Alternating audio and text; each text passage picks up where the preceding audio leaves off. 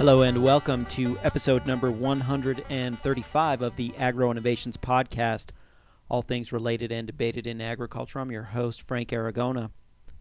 This episode of the podcast has been released onto our website, agroinnovations.com/podcast, on Monday, February 24th, 2014.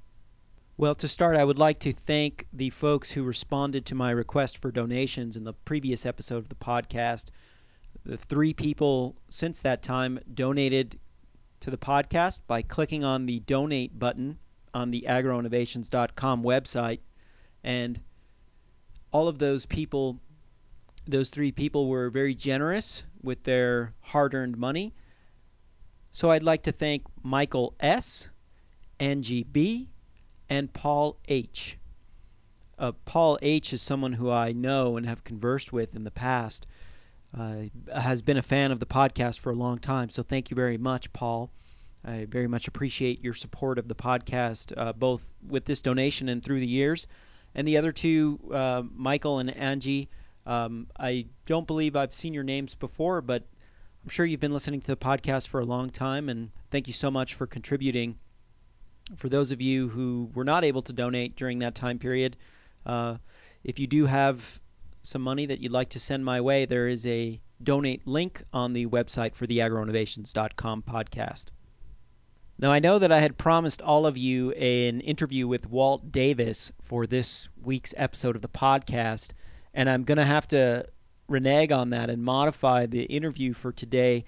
And the reason for that is because this interview is time sensitive, and it highlights a conference that has an early bird registration fee. And for those folks who are interested in this conference, I'd really like for you to be able to get that early bird registration fee. So I figured I would go ahead and put that out now and give you that opportunity. But never fear, the interview with Walt Davis will be forthcoming as soon as I have a chance to get it ready and publish it. I've got some other interviews lined up, these interviews that are in the archive. I'm only podcasting every 2 weeks now, so as soon as I have a gap in the interview schedule, I will publish the interview with Walt Davis, and I also have an interview with Doran Cox. I'd really like to get that out as soon as possible as well. On this episode of the Agro Innovations Podcast, we are joined by Mary Stein. Mary Stein is one of the lead people on the 7th National Farm to Cafeteria Conference. This conference is accepting registrations now, and the early bird registration rate goes until March 4th. So if you get in there soon, you can get that early bird registration rate. The website is www.farmtocafeteriaconference.org. I'll post a link to that in the show notes for this episode. Mary Stein, welcome to the Agro Innovations Podcast. Thank you, Frank. So why don't we have you start out by telling us a little bit about who you are and what your involvement in this Farm to Cafeteria Conference is, and then tell us about the conference. Sure. So my name is Mary Stein. I'm the Associate Director of the National Farm to School Network. And the National Farm to School Network is the host of the biennial National Farm to Cafeteria Conference. So the last time we had this conference was in 2012 in Burlington, Vermont, where we had 800 folks from across the country who are working on farm to cafeteria initiatives, either at the K-12 schools, in hospitals across the country, in universities, and also now in the early care or preschool world, who are coming together and trying to learn from one another and elevate the whole movement of improving the ability to get local, healthy, farm-fresh food into these various institutional settings, and then also the educational factors that go along with that local procurement, really helping people understand where their food is coming from and really building up the ability of these institutional settings to build a healthy, sustainable food system. So let's break this down a little bit, because I think that it's, people listening to this maybe, probably not so much the folks listening to this podcast, but some people may say, well, of course, food goes from farms to cafeteria. I mean, where else would it come from? But I think what you're talking about is something very different, and I wonder if you could break down for us the current structure in the cafeteria food systems around the country and why what you are proposing and advocating for is a shift from that. Right. So let's look specifically at the school food model. I think this is a great place to kind of provide that context of why change is needed. So over the last 50 years, we've significantly changed how food gets to the mouths of consumers. We've created a much more centralized system of getting food from the farm to the consumer.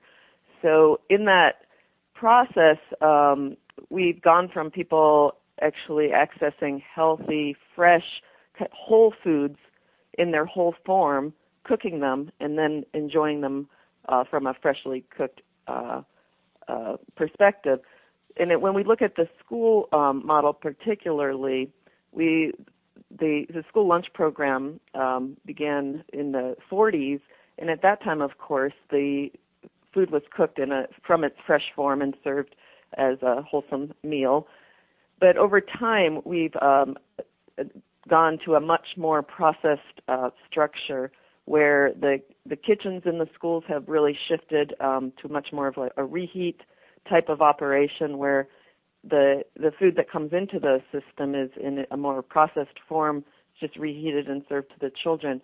The child nutrition directors who are at the forefront of feeding of child nutrition and getting healthy food to kids have recognized that this is a system that really doesn't work well in terms of getting healthy foods to children. And we know we have all of the public health data that also is associated with a rising childhood obesity epidemic, and schools are really ground zero for getting kids connected to healthy food. So we're seeing a really substantial movement of going back to scratch cooking in school environments, starting with healthy, whole foods, and having kids really understand what real food is as opposed to just reheating processed elements that go onto their cafeteria trays. So that really is kind of at the essence of it from the public health perspective. The other piece of the puzzle is the farm economy perspective. We know that also over the last 50 years, as we've had a more concentrated, centralized food system evolve, that the ability of the small family farm to really make a go of it and have a viable business model has really diminished.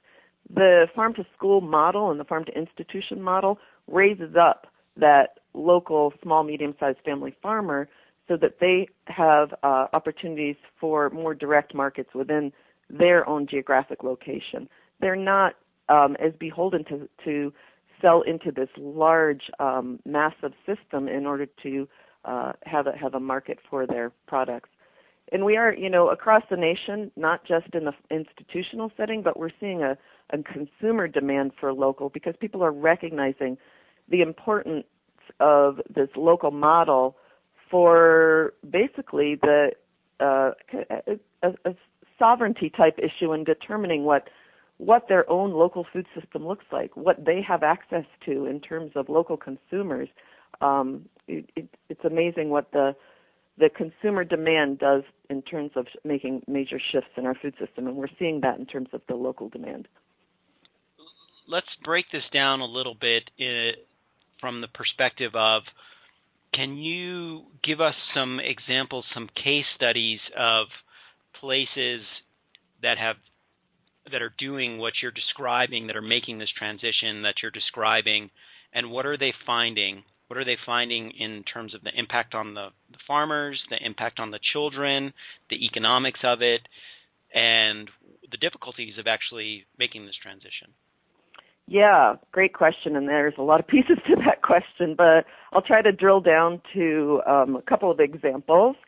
So one of my favorite examples is Burlington School District in Burlington, Vermont. There's an amazing food service director in that school district who has created a program that absolutely integrates local farmers within the school food service program, all sorts of educational opportunities for children to really understand where their food comes from. And the beauty of this program, I think, from my perspective, too, is that school food is a complicated animal. There's so many pieces of it, and there's so many different avenues through which food gets to school and the programs, the national programs that support this. This school food service director, his name's Doug Davis in Burlington, Vermont. He's done an amazing job of really creating, utilizing all of the different programs and finding where that low-hanging fruit is in terms of integrating local foods into a kind of a complicated school food program. And Vermont is a wonderful agricultural state. There's so many small family farms, and he's figured out a way to actually connect them to this huge market of school food in Vermont. And that's happening all over the country. Detroit Public Schools has another amazing school food service director, Betty Wiggins, and same deal. She's created all sorts of avenues for integrating local healthy food into the Detroit Public Schools and providing nutrition education opportunities through school gardens for children within that school system. Same thing in Minneapolis. It's so many examples across the country, I can't even begin to start naming them all, but we've got wonderful champions that are on the ground doing this work. And the piece of that I want to emphasize too at the K-12 level is that it's not just about the school food procurement. That reinforcement of having school gardens within the school environment, education within the classroom is a really important reinforcement for helping kids to understand why that getting this healthy whole food into their school lunch program is so important, and it establishes a baseline for lifelong healthy eating. So in terms of the impacts, that was another one of your questions. What are the impacts we're seeing of this? You can kind of break it down into several areas. Certainly the health benefits, economic benefits in the community, and the economic benefits for farmers. So when we're looking at the health benefits, we absolutely know that with the childhood obesity epidemic, one of the primary public health recommendations is increased fruit and vegetable consumption. There has been several studies that have looked at farm-to-school programs in particular and how that impacts fruit and vegetable consumption. And children who take part in farm-to-school programs, from both the healthy food in the cafeterias, the gardens, the education, their fruit and vegetable consumption is going up. Their asking behavior around fruit and vegetables, so basically they go home and say, "Mom, where's the broccoli?" That behavior is going up as well. When we're looking at the economic benefits, there's an economic benefit from the actual school food side. Participation rates in school meals programs goes up when the food gets better. That makes sense. And then when the economic benefits around the small and middle-sized farmers, there have been several different studies looking at economic benefits of improving local food systems. Michigan State University is an example of a place that's done some great work around this area, and the data is definitely showing a benefit to that diversified market for small and medium-sized farmers. So when they can have that benefit of entering the institutional market alongside of the retail market, there's an absolute increased stability in the economics of that small family farm. Well, let's talk a little bit more about that economic aspect for the small farmers. It's something that I'm particularly interested in. I mean, I think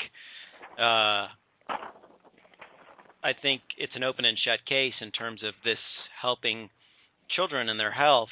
The structure of the farm economy in the United States is interesting in that, for example, I just shared with the listeners some statistics from central New Mexico. 99% of the gross farm receipts, or the sales of farm commodities, come from 11% of the farms.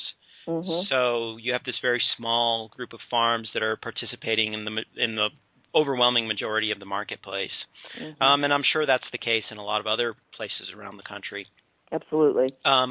So is this something that actually has the potential to really shift those percentages? I mean, sure, we're not going to shift it to 50-50, mm-hmm. but even if we could have a 5% impact on their participation mm-hmm. in the marketplace, that would be huge. Yeah, I mean, I certainly believe so, and that's why I'm doing this work. I think we're just at the beginning of this shift, and I think the farm to institution element of local food systems is a real driver in this shift, because it creates that steady, stable market, and actually a pretty substantial market in terms of volume for local producers to reach out to. I think one thing that I want to raise is you bring up a really important concern that the number of small and mid-sized farmers that are part of the food system right now, the 11% statistics that you just shared, that's a big concern that 11% of the farms are providing, and I can't recall the exact statistic used there. 99%. 99% of the food. That there's so many problems around that statistic, and I think that's exactly why this work is so important. We are, our average age of farmers in this country is 57, 58 years old. We are hearing from more and more farmers all the time that, they're ready to close up shop because it's not an economically viable model for them. We can't just say that, passively say, well, that's too bad that's happening. This is a real problem. These are the folks who are actually growing our food in this country, and it's a very important thing that we're supporting and creating systems so that family farms can survive in this country. And farm to institution is one such system that I think is really actually moving the needle back in the right direction for small and mid-sized family farms. We're speaking with Mary Stein, who's one of the lead organizers of the 7th National Farm to Cafeteria Conference. You can register for that now. I will link to that on the show notes for this episode. Well, we're certainly not going to solve all the structural problems with the farm economy in this conversation, but it's heartening to see that people are thinking of ways to create opportunities for young people to provide food to local farms and really build up the demand in that economy. I think that will really help people a lot. Let's talk about the obstacles that you see people are facing. I mean, if everything was as much of a slam dunk type of case that you're presenting, one would say, well, why isn't this just happening gangbusters all across the country? So what is holding this back? What are the obstacles people are running into? And how can we, learn from some of those experiences so that we can confront those obstacles with our eyes wide open? Right. Really good question. So many of the obstacles relate to what we were speaking about earlier in terms of the shift of the food system that's occurred in the last 50 years, as we've gone from a much more localized food system in the beginning of the 20th century to from about the 50s on becoming a much more centralized food system. And when we think about all of the pieces of that food chain, from the point of growing the food to processing the food to distribution of the food to the receiving end of the food, the consumer end, that system since about the 1950s became very centralized. So taking that shift back to trying to create those systems on a more localized level, it's like turning the Titanic. It's a big shift. So that, I would say, is probably one of the more significant obstacles, that we're working within a system that's become very centralized and we're trying to relocalize it. I think it's easy, or I see often that we tend to fall into the pattern of, not necessarily the pattern, but certainly in our language we like to say, well, this way is better. If we could just convince people, then everyone will get on board and will do that. But I think it's also important to keep in mind that there are interests in place that benefit quite nicely from the system the way that it is. And one of the things that I heard from some of the local farm-to-table people here is that, the local school districts get maybe $1.50 a day per child to feed them. And so it's not that easy to do that on that type of budget, and inevitably they turn to some of the players in the marketplace who can do it at that price, at the quality that price offers. So really good point. Yep. Is it more expensive, and are entrenched interests holding this back, or is it just a lack of community organizing, a lack of parents being involved, or perhaps it's all of the above? Yeah, I think a little bit of all. Your point about the amount of dollars available to spend on school meals in particular, and I'll drill down into the K-12 school food model here.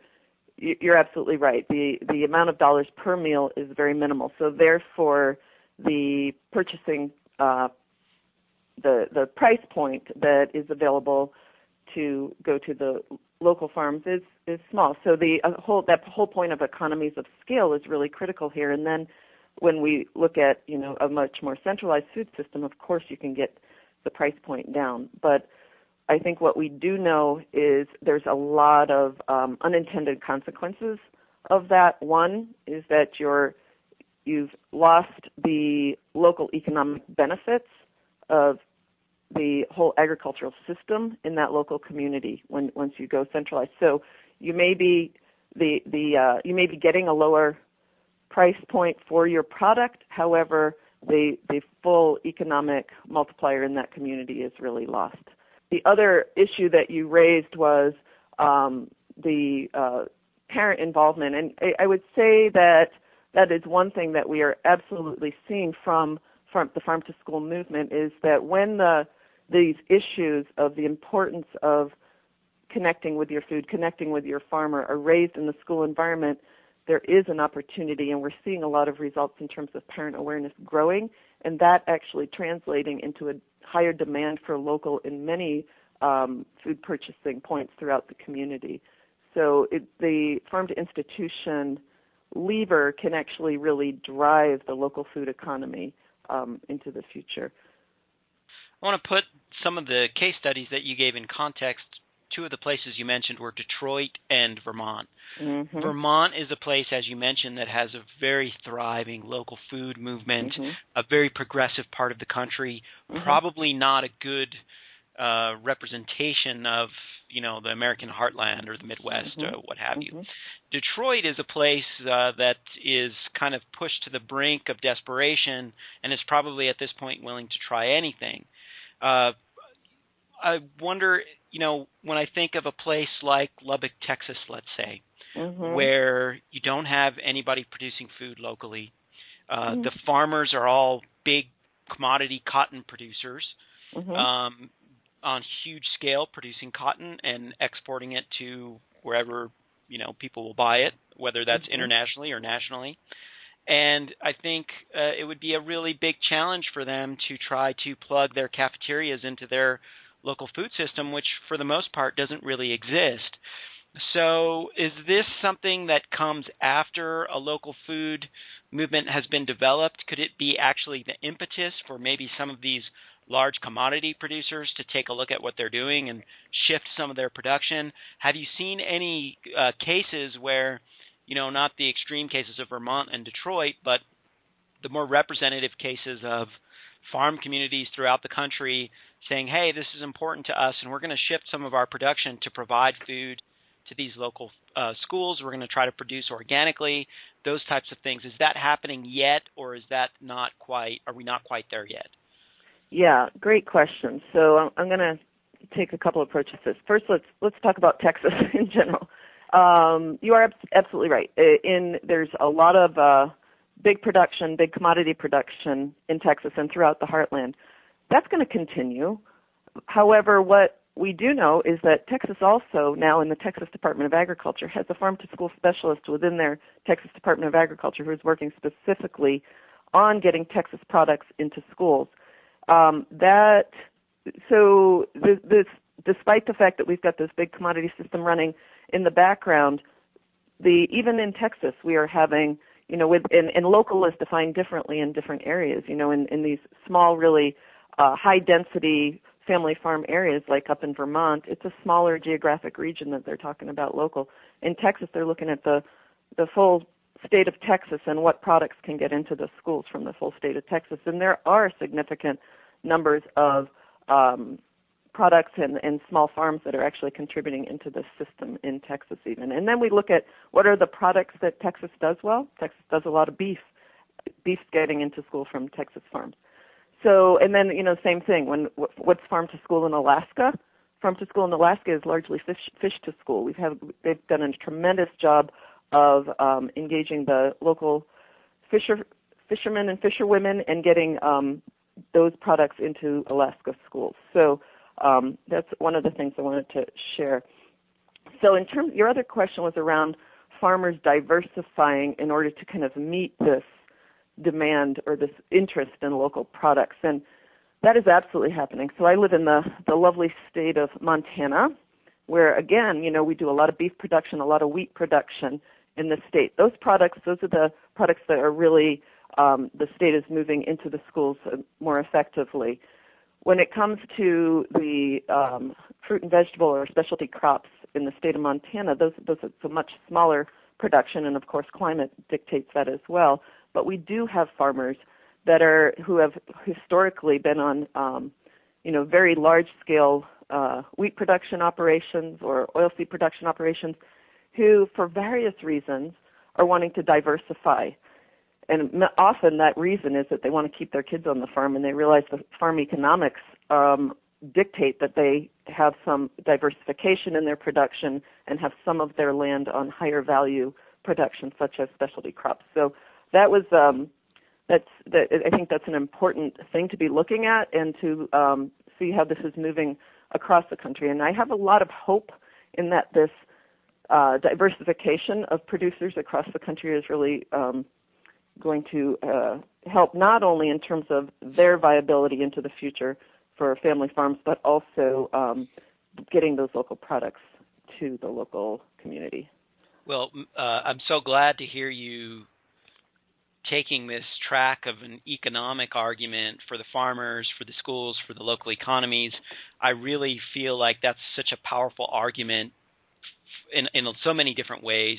And if we can put the more data we can put behind that argument for a lot of reasons to help the farmers make good decisions and see what the economics of making these changes actually are, and having some confidence that they're going to be beneficial for the farm economy at their local scale or at their family scale, the faster this is going to happen. So I'm really encouraged when I hear people like yourself making these types of arguments, above and beyond just the kids are going to be healthier and happier, which of course is important, but the kids being healthier and happier may not necessarily help keep the local farm in business. So as we wrap up here, Mary Stein, why don't you give us some of the conference highlights for the 7th National Farm to Cafeteria Conference? People who are listening may be interested in going. Tell us where it is. Tell us what some of the highlights of it are. How many days is it? And what people can expect to learn and gain from participating in this conference. You bet. I'm happy to. So I'll give you the stats first. So the conference is taking place April 15th through 18th in Austin, Texas.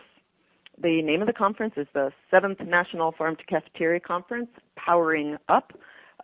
This, as I mentioned, this conference happens every 2 years, and the Powering Up name was given to this because we feel like this movement has really taken hold across the country, and it's really ready. We're well positioned for folks to come together and really think about how to collectively power up the farm to cafeteria movement. So we've got all sorts of activities within the conference. We have 12 workshop tracks that, we've got local procurement as a track. We've got food justice, food hubs and infrastructure growth.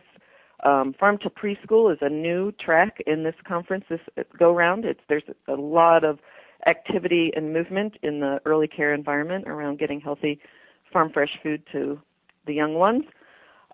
School gardens, and then policy and advocacy, of course, is an area that we'll be talking about quite a bit. So we've got 3 different plenary sessions. We also have the pre-conference day on the 15th. There'll be field trips that are lined up with the tracks that we're running through the conference. So the field trips are built around those specific topical tracks. We've got a couple of short courses.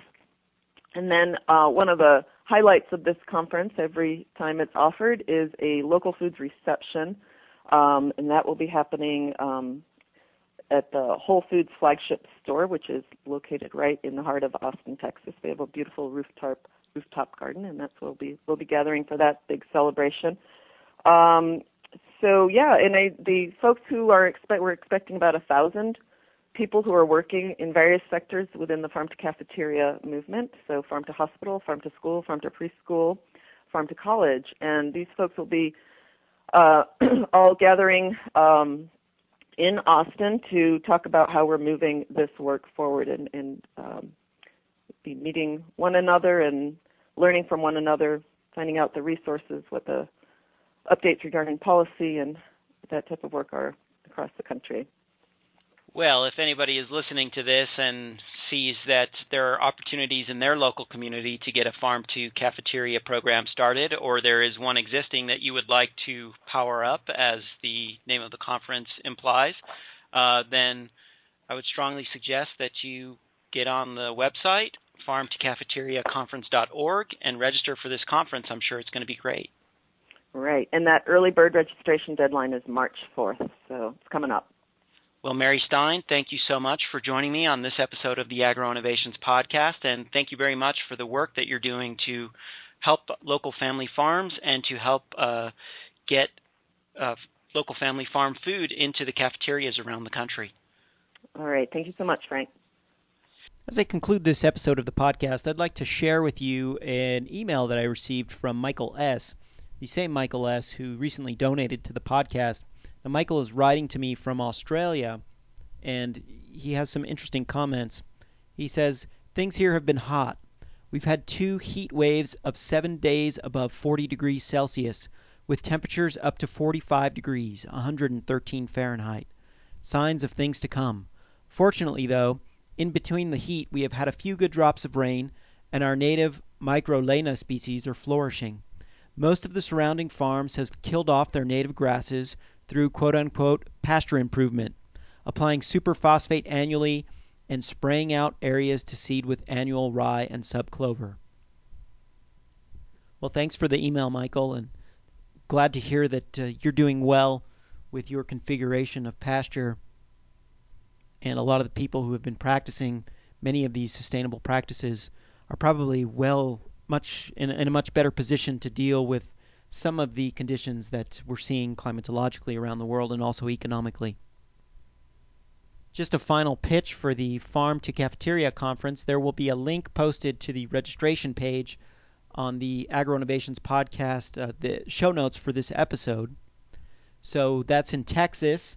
If you're in or near the Texas area, you seriously may want to consider going to that, especially if you're a producer looking to tie into your local school, or if you are someone who actually runs a school program around the country. I'm sure you can get a lot of great ideas and a lot of great strategies for actually making Farm to Cafeteria a reality. I've got lots of great collaborations and coming interviews in the works, so please stay tuned to the Agro Innovations podcast. Please, if you can, donate to the podcast. The donations that I received over the past couple of weeks really will keep the podcast going, and we need to keep those donations coming in so that I can keep producing these podcasts.